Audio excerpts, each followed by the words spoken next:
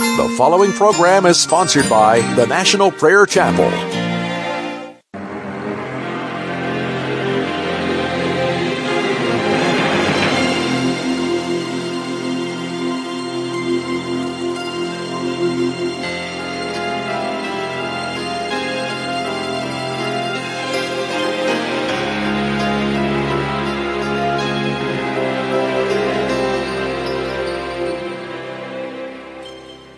He was only 9 years old, just a boy out walking, when suddenly a voice said to him, "Do you know what it is to be a saint?" Without even thinking of what he was doing, he just spontaneously responded, "There are no saints on this earth in our day." The voice continued, "A saint is one who is wholly given up to God."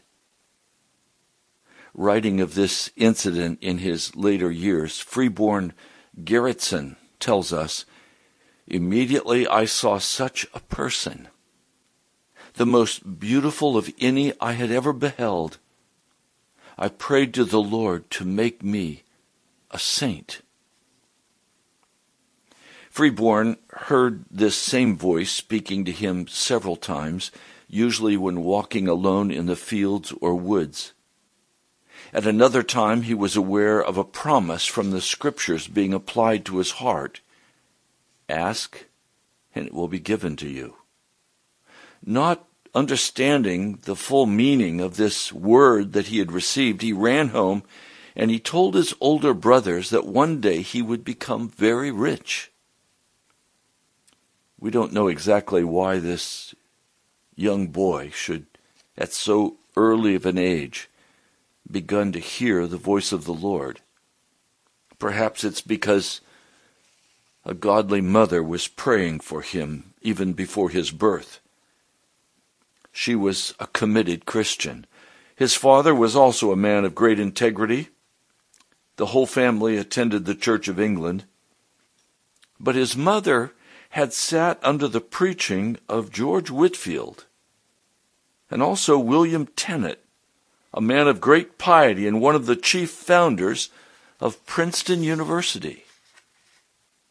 But life was not to be all visions and voices for this young man. Death visited the household when the boy was but 10 years of age. It took his godly mother, his sister, and 2 of the family servants. This was devastating to this young boy. He would creep away to a lonely spot to weep over his great loss. His one comforting companion was a pocket New Testament, which he would read with bitter sighs and broken prayers. And then at the age of 12, he put all of this away. He was enrolled in school, and for the next 8 or 9 years, he was just a boy, full of mischief, full of trouble, utterly thrown off everything that he had thought about another world. It seemed like it was just a dream in his heart. But God had a divine purpose for this man, Freeborn Garrettson. He would not leave the youth to whom he had so early revealed himself. Though the teenage years were spent carelessly and aimlessly, 18-year-old Garrettson found himself once more confronted with thoughts of God, higher and nobler things. Freeborn had failed to find within his own church the help his soul longed for. And when the Methodists, who'd only been in America for about 4 years, when they began with their circuit-riding preachers, the young man was curious to hear these people who had so been maligned and hated. He attended a meeting where Robert Strawbridge from Ireland preached with a burning intensity. And this sermon fanned to life that almost dead desire for God. He tells in his journal how he sat up until midnight talking to this preacher after the service was over. He said, "I've never spent a few hours so agreeably in my life." Now, in later years, when writing to John Wesley, he said of this period in his life, "It was 3 years from my conviction before I was brought through the pangs of the new birth." Pangs rightly described in his experience. There is never a true birth into Christ without travail. Already Freeborn was beginning to experience what was foretold by Christ when he said, "I came not to send peace but a sword." His father became disturbed about his son's attendance at these services that he disapproved of because of the stigma attached to such gatherings. It was around this time, however, that he lost his father. And this left a young man, Freeborn, manager of the farm, the mill, and various other businesses. They were a wealthy family. And so at 20 years of age, the young man's worldly prospects were very bright, and yet the goads of the Almighty God were in him. The preaching of the last few years had fastened itself upon his conscience, producing guilt. Then several accidents occurred, which could have been most serious. It made him think deeply. One day, while he was crossing a fast-flowing stream, he slipped and fell into the water. It was a narrow escape from drowning. The faithful questioner of his soul asked, "What would have become of your soul had you drowned?" Freeborn said, "I wept bitterly and prayed to the Lord under a great sense of my guilt. Still my stubborn heart was not willing to submit, though I began to carry a little hell in my heart." Another encounter with death reminded him of God's claim on his life. This time, while riding down a steep hill, his horse stumbled and threw him.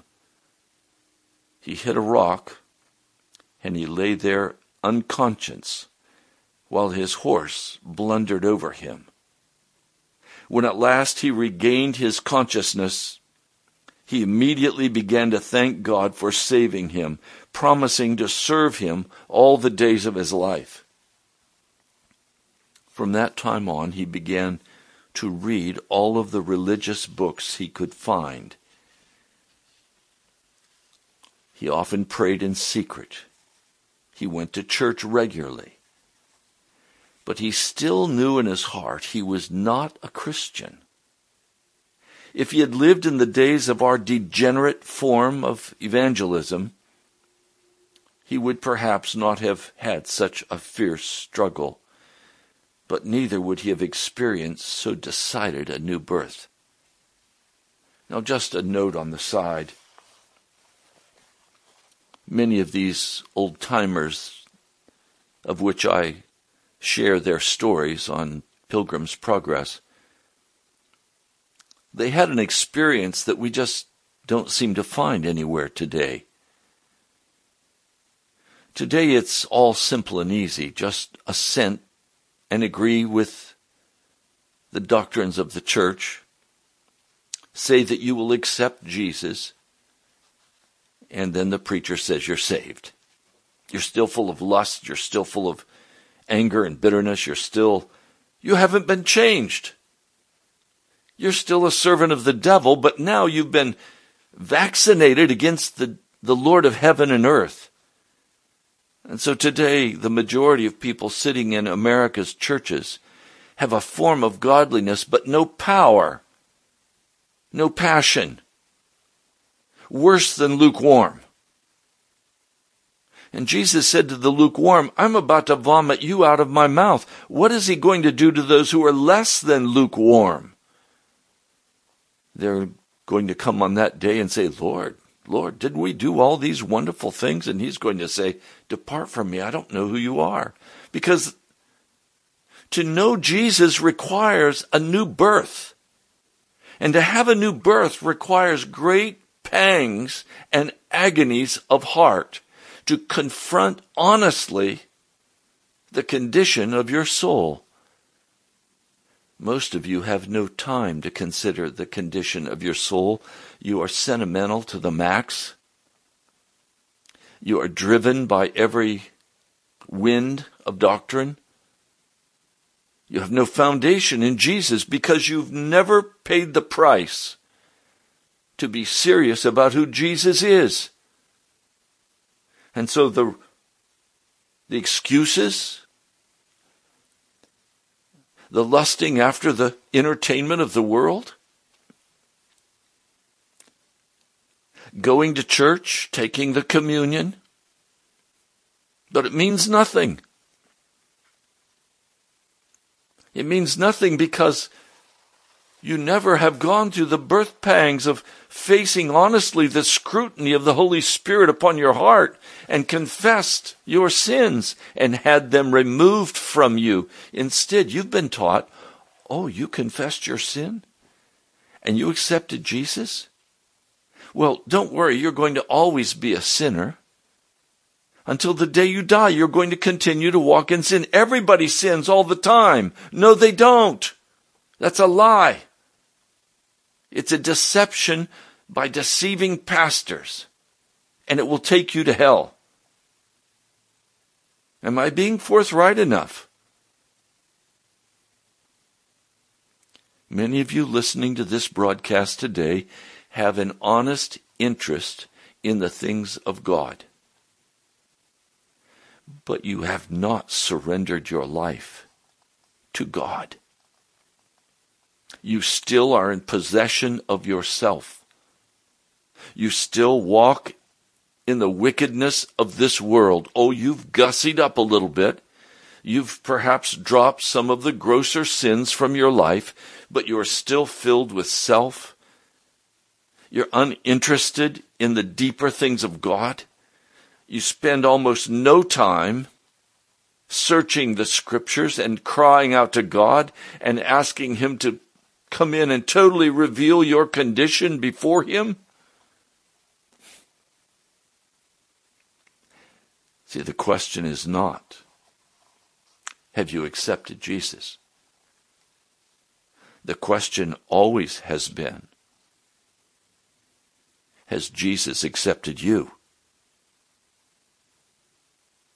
You cannot grow out of sin.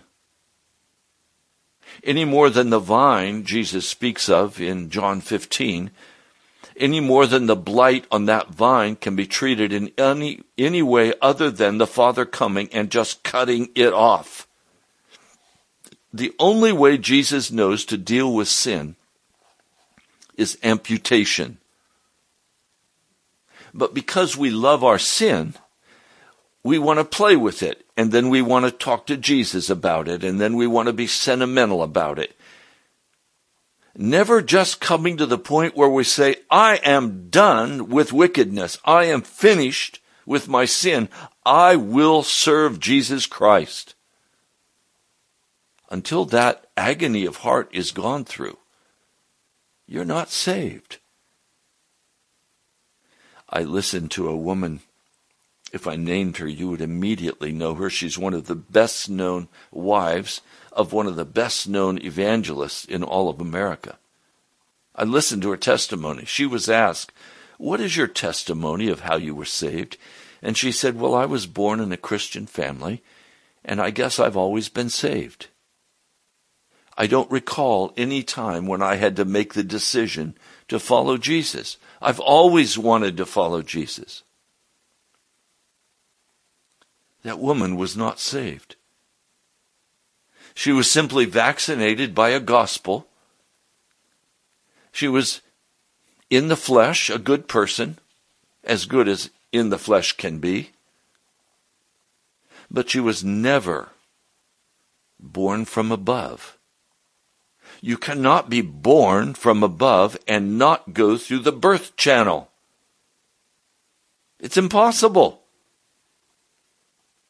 You cannot take the religion of your parents and say, okay, I accept what they said and now I'm saved. No, you're not. It's not accepting Jesus. It's will Jesus accept you? And except you are born again, you cannot enter into the kingdom of God. It requires an agony of heart. If you've not gone through that, you must be born again.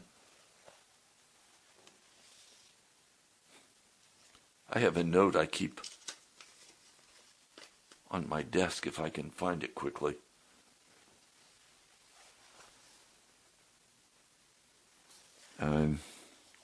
No, I have too many notes on my desk. But basically it's saying that the old-time preachers had a very simple message. And that message was, you must be born again.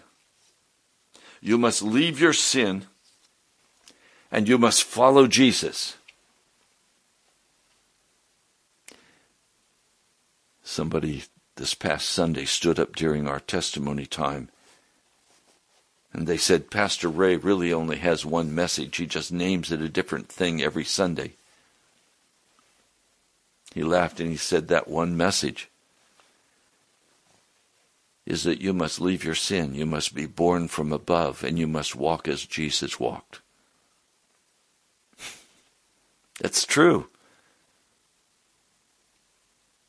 As you listen to this broadcast, that is the message of the gospel salvation for this hour in America.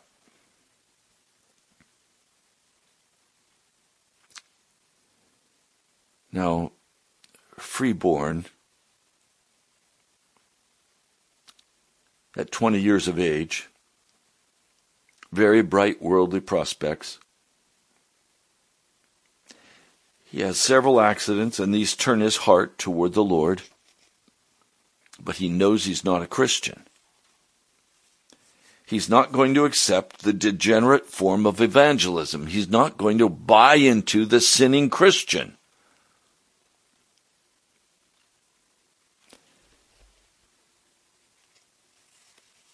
The preachers whose lives had influenced him were preachers who suffered opposition. They had, for the most part, little of this earth's goods, and they were absorbed with what he saw as just one passion. And that passion was to do the will of God. To be a Christian meant for him not affluence, not prosperity, not health, not even all the good things that are thrown in as a bonus. To him, it clearly meant the way of the cross. And so while he dared not ridicule that kind of walk, he did not want any part of it. And yet he was attracted by it. Over and over again, young Garrettson would travel miles to hear one of these circuit preachers, though still he would not submit his life to the God they served.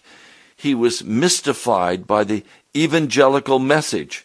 And as he listened to Francis Asbury, it appeared to Garrettson that his doctrine seemed as salve to a festering wound.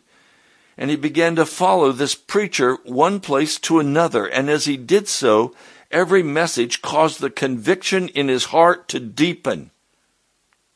He wrote, he began to wind me about in such a manner that I found my sins in clusters as if they were around me, and the law in its purity probing to the very bottom and discovering the defects of my heart. I was ready to cry out, how does this stranger know me so well? And then came a morning. It was June 1775. It was just the break of day, and he was awakened by an awful voice speaking to him. It said, "You are not prepared to die." It was as though thunder had entered his room, and jumping from his bed, he shouted, "Lord, if this be the case, have mercy upon me." Though it was a rainy day, he determined to go and hear the simple but honest circuit preacher, Daniel Ruff. Here in his own words, let him describe that momentous time. On my way home, being much distressed, I lighted from my horse in a lonely wood and bowed my knee before the Lord. I sensitively felt two spirits, one on each hand. The good spirit set forth to my innocent mind the beauties of religion, and I seemed almost ready to lay hold of my Savior, and then would the enemy rise up on the other hand and dress religion in as odious a garb as possible. Yea, it seemed in a moment to set the world and the things of it in the most brilliant colors before me, telling me all these things should be mine if I would give up my false notions and just bow in service. I continued this way on my knees a considerable time, and at last began to give way to the reasoning of the enemy. My tender feelings abated, and my tears were gone. My heart was hard, but I continued on my knees in a kind of meditation, and at last addressed my Maker thus: Lord, spare me one more year, and by that time I can put my worldly affairs in such a train that I can serve thee. The answer came immediately. Now is the accepted time. I then pleaded with the Lord to give me 6 months, but this was also denied. 1 month? No. I then asked for 1 week. The answer was, this is the time. For some time the devil had been silent till I was denied 1 week in the devil's service. Then it was that he shot a powerful dart.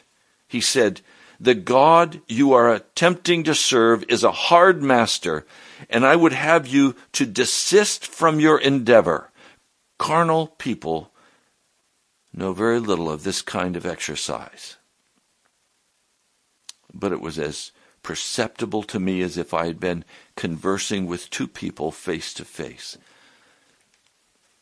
Let me stop for a moment. Some of you have not ever heard the audible voice of God. I have on a number of occasions. Why have you not heard God speak to you? He said very clearly that he was going to speak to his people, that we would know him in the book of John. My sheep know my voice. He said, if I go, I'm going to come back, take you. But then further on in that same chapter, he says, my Father and I will come and make our abode in you, and you will see me. Why is it that so few today can testify that they have ever heard the voice of God? Why is it that there is no struggle, a freedom to commit sin with a slight tinge of conscience? Why is this so? Because our conscience has been seared by the devil with the entertainment of our day. By the internet, the television, the professional sports, the telephone, the cell phone with all the selfies and all the stuff that goes with it, The devil has decided that he will so fill our minds with activities and with responsibilities and with everything of the foolishness of this world, with the news, with every issue being a sudden issue. Someone crashes an airplane in Afghanistan and the whole world knows it. Why do I need to know that? I don't need to know that. Sad, yes, but I don't need to know about it. But we have learned to absorb every bit of information from the world into our hearts, and so there is nothing left for Jesus. If you want to hear from Jesus, you're going to have to lay aside the world. You're going to have to turn away from your busy schedule.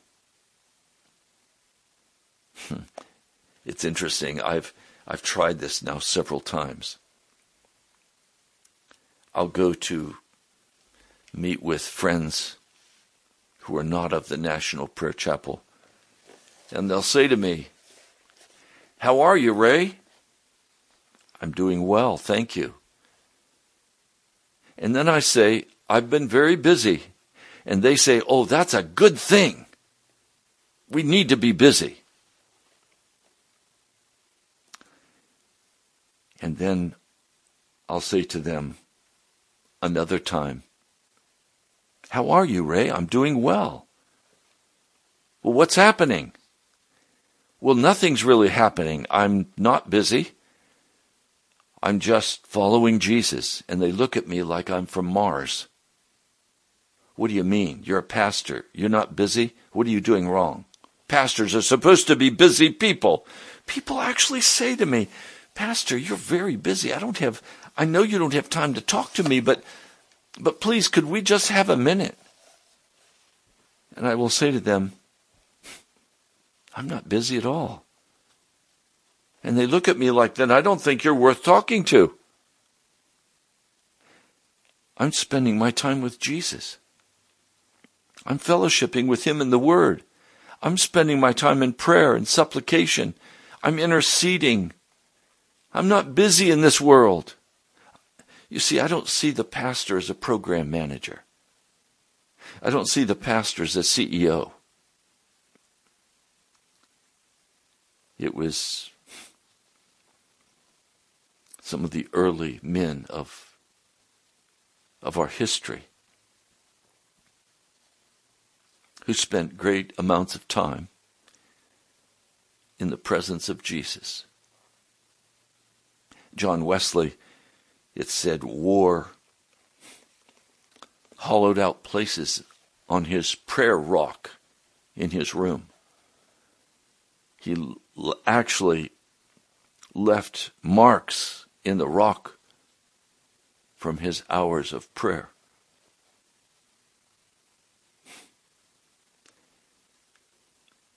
I'm not busy. I refuse to be busy with this world or the things of the flesh. I have time for Jesus. I fellowship with him. And when I need to hear from him, he speaks to me in a dream, in the scriptures, a brother or sister, or directly, as I'm speaking to you. The Lord is very gracious, and he is jealous for our time and our attention.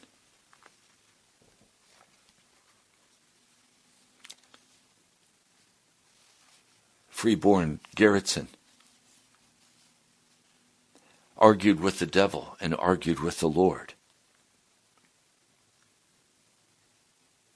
He finally, with his heart filled with hardness, an unbelieving heart, unwilling to submit to Jesus, he said, "Oh, what a good God I had to deal with. I might in justice have been sent to hell. I had not rode a quarter of a mile before the Lord met me powerfully with these words, 'I've come once more to offer you life and salvation, and it is the last time. Choose or refuse. I was instantly surrounded with a divine power. Heaven and hell were disclosed to view, and life and death were set before me. I do believe if I had rejected this call, mercy would have been forever taken from me. I knew the very instant when I submitted to the Lord and was willing that Christ should reign over me. I likewise knew the two sins which I parted with last, pride and unbelief. Pride and unbelief. These are the two most difficult sins to dig out of our soul. And they can only be dug out by the power of the Spirit of God. And if you do not allow Him time in prayer and meditation and the reading of Scripture, if you do not allow Him the time by going to a church where you will hear a holy message that will set your heart on fire and convict you, if you do not do these things, you will never enter into life in Jesus Christ. It's like the master carpenter. He reaches for a chisel, and then he sees that the edge has been destroyed, and he puts the chisel back. And he picks up another chisel with a sharp, smooth edge, and he uses that chisel to form and shape what he wants to make. What kind of chisel are you? Are you one that if the master picks you up, he's going to put you down? Are you the chisel that Jesus cannot use because you have wasted your time and your energy? You have played the darkness?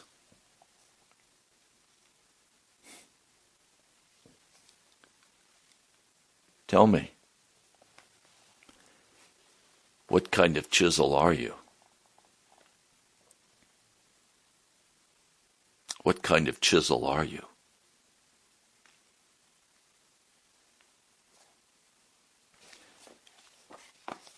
This man of God continues.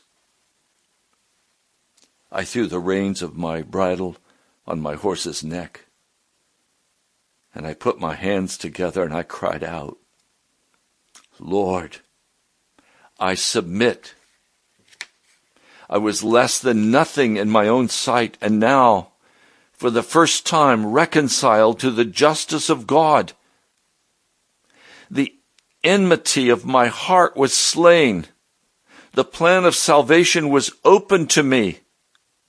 I saw beauty in the perfection of the deity, and I felt the power of faith and love. I'd never felt it this way before. And so began the Christian life of Freeborn Garrettson. I want to read for you a passage of Scripture. It's found in the book of 2 Peter. I'm going to go much more in depth in this passage later, but today I just want you to listen. 2 Peter, the first chapter, I'll begin reading with verse 2.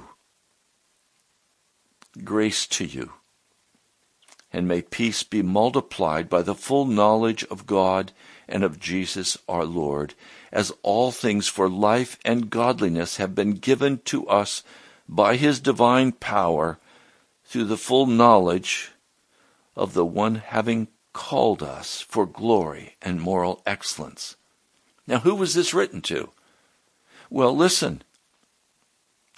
In verse 1, to the ones having obtained a like precious faith with us in the righteousness of our God and Savior Jesus Christ. The book of 2 Peter was written to people like Garrettson, who had made the full commitment to Jesus Christ and who had walked into his righteousness not as a shell game, but for real. And to these people who have made that total sellout, that total commitment that I will be the servant of the Most High God, he says, grace to you. Grace is the divine influence of God. Grace to you. May peace be multiplied by the full knowledge of God and of Jesus our Lord. In other words, when you come to him and you finally are birthed, you are granted a full knowledge of God and of Jesus.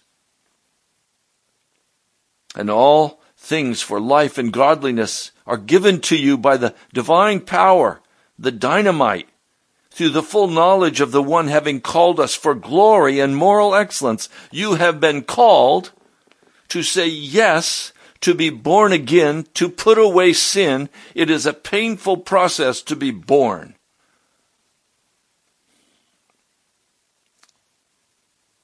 You have been called for glory. You have been called for moral excellence. Robert Law, that wonderful pastor of old, who wrote a book on righteousness. He writes, righteousness, holiness, love, and true knowledge, this is restoration from the fall, the result of being born again. Eternal life is the divine nature reproducing itself in human nature. It is the energy of the Spirit of God, of the Father and of the Son, in the spiritual nature of man.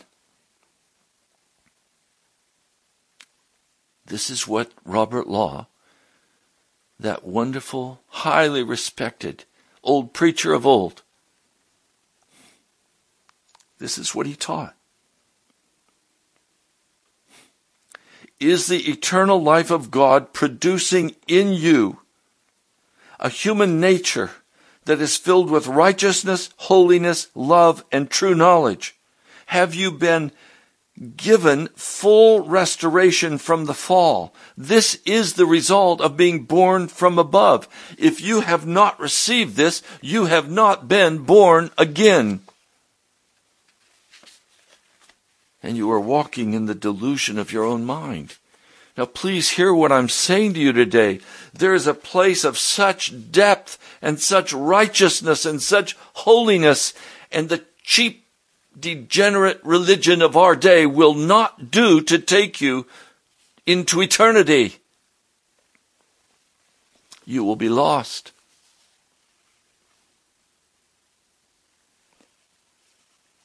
Can I say this, please?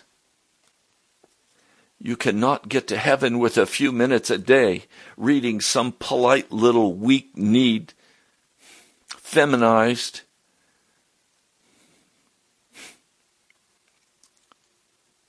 some message that some man or woman has written, some daily devotional.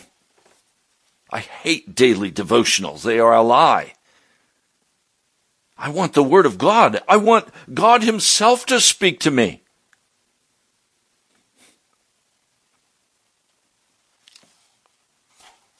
We have made so cheap the gospel of Jesus Christ today. Let me tell you, this cheap gospel of easy, greasy grace will never suffice to take you as it has the Chinese. The Chinese have received a full gospel where they strive to walk with the Lord, and their lives are forfeit by the Chinese government.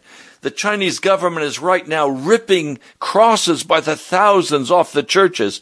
The government in America will never have to rip the crosses off the churches because the church voluntarily took the crosses out of the church because they didn't want to offend anybody with the cross. I'm so tired of these little effeminate churches and effeminate preachers who won't speak the truth in love. It was Pastor David Wilkerson from the Times Square Church shaking his finger in my face at the beginning of the National Prayer Chapel. He said, Ray, preach judgment with mercy.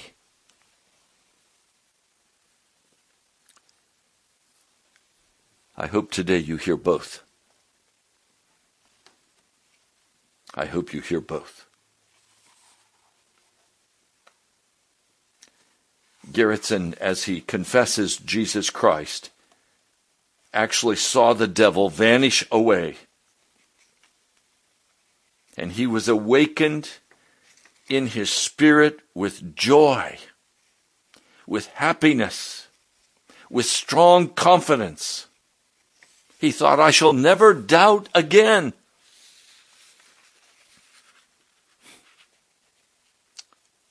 Freeborn Garrettson was a man of his word. He was very decisive in his actions. If he said once, I will go, it was for a lifetime that he would go. It was irrevocable.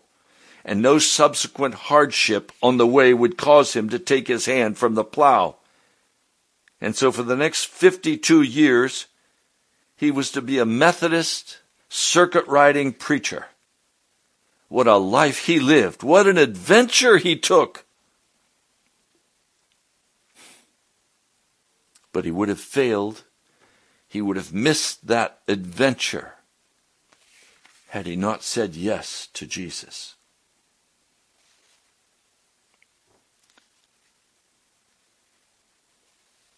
Talking about what he faced as a circuit-riding preacher in Nova Scotia, he wrote, once I was imprisoned. Twice I was beaten. I was left on the highway speechless and senseless, unconscious. Once shot at, guns and pistols presented at my breast. Once delivered from an armed mob in the dead of night on the highway by a surprising flash of lightning, surrounded frequently by mobs, stoned frequently. I've had to escape for life at the dead of night.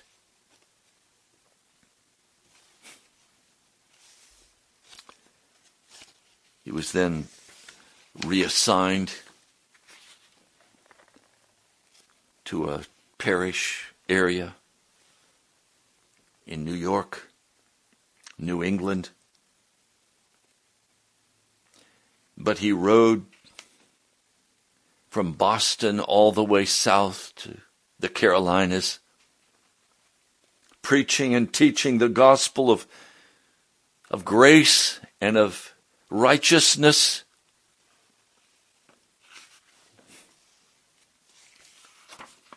He wrote, my dear Lord, this is what he wrote in his personal diary. My dear Lord, in a very powerful and sudden manner, you gave me to see and feel the need of this blessed work, the work of entire sanctification.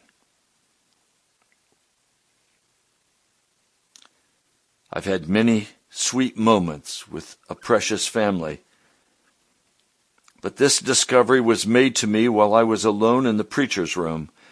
I expected in a few moments to be in eternity, and the cry of my heart was, Lord, save me from my inbred sin. The purity of God, heaven, and the law, with the impurity of my heart, were so disclosed in my view that I was humbled in the very dust.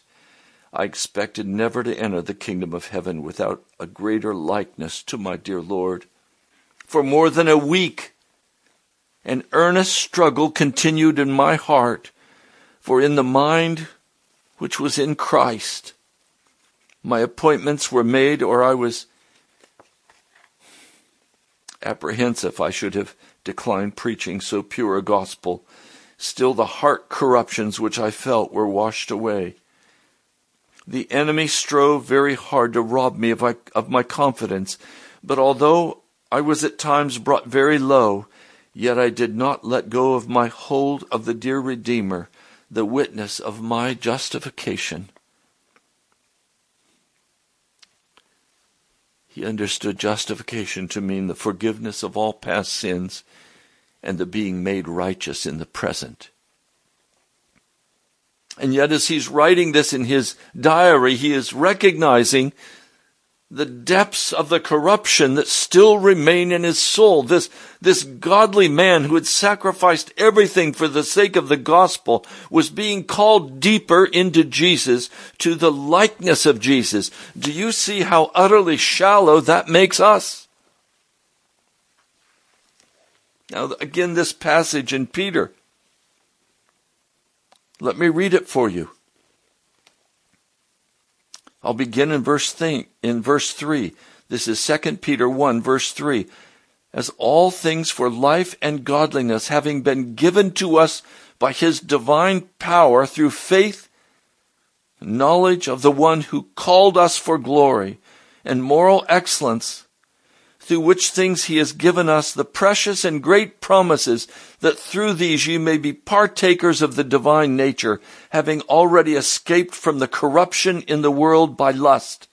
In other words, you've already escaped the corruption that is outward, but now there is an inward corruption that must be dealt with. And he's saying the precious promises of God are there for us, that by faith, even that corruption from the inner soul can be removed, wiped away, forgiven.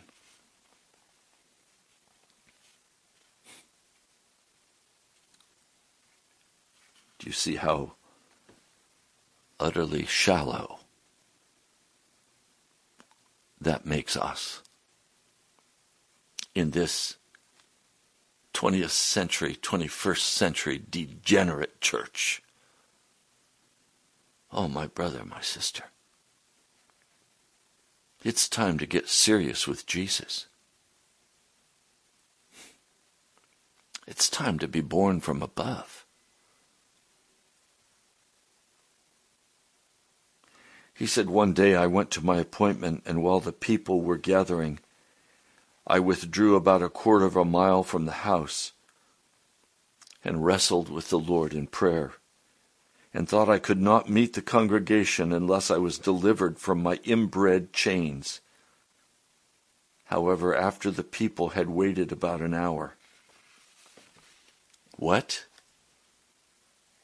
The people are sitting and waiting for an hour for this preacher to come from his prayer time and preach? And today, if the preacher were to sit for 15 minutes, the whole congregation would get up and leave. They don't expect the preacher to speak for more than 15 or 20 minutes at the most. One dear man, a leader in a local church here in Northern Virginia, said to me, we love our new pastor. I said, why do you love your new pastor? He said, because he only preaches for 15 or 20 minutes, and then we're able to get out of there. We can get home in time for the football game. And I said to him, my dear brother, you would not ever want to come to the National Prayer Chapel, because I'm going to preach for 45 minutes to an hour, maybe an hour and 15 minutes. We're going to go in depth in the scriptures. He said, oh, you would never be able to pastor or preach at our church. Everybody would get up and leave. I'm so tired of cutesy little sermons. Weak words from weak men. I'm tired of it.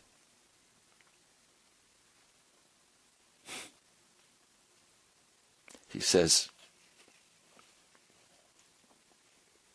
I withdrew about a quarter of a mile from the house and wrestled with the Lord in prayer, and thought I could not meet the congregation until I was delivered from my inbred chains.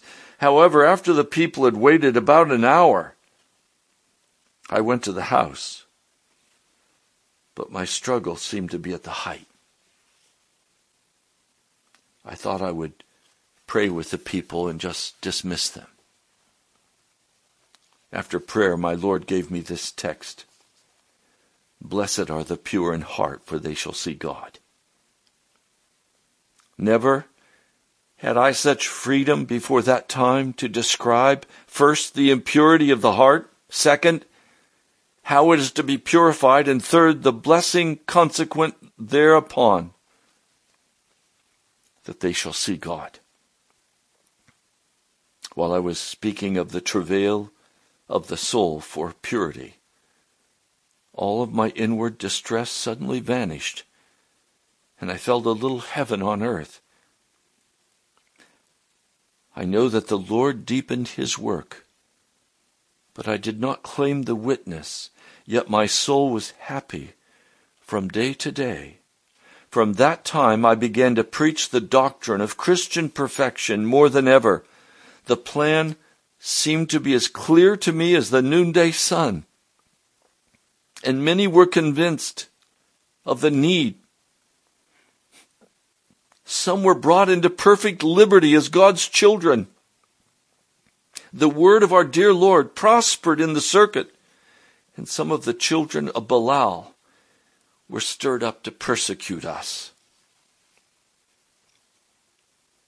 Again, he wrote in his journal, I preached on Christian perfection, and the word seemed to have a salutary effect on the minds of many. It is sweet. It is a sweet doctrine to me. Oh, for more of that perfect love. I want to live and die at the footsteps of the blessed Jesus. Oh, what a bright grace is humility. I want more of it. I'm not saved from ignorance or shortcomings, neither from mistakes or infirmities of various kinds, yet I believe to be a Christian's privilege to love God with an undivided heart and his neighbor as himself. Why should professors of religion plead so strenuously for sin? I am resolved to cry it down both by precept and example. I'm hearing I have 2 minutes left in this broadcast. There's so much more I want to share with you. You're listening to Pastor Ray Greenley from the National Prayer Chapel. This is Pilgrim's Progress. Go to our webpage, nationalprayerchapel.com, or you can write to me at the National Prayer Chapel, Post Office Box 2346, Woodbridge, Virginia, 22195. Thank you, many of you who have responded with tithes and offerings to cover the cost of this broadcast. You've written such wonderful, warm notes of encouragement to my heart. Thank you. I pray God's blessing for you today. Oh Lord, I pray for your people. I cry aloud for your people that we would leave this degenerate religion of America and we would find a place in you, Jesus, that is real, that can take us through the promised land to come to Zion, the city of God. Thank you, my Lord. I pray in your mighty name. Amen. God bless you, my brother, my sister. I'll talk to you soon.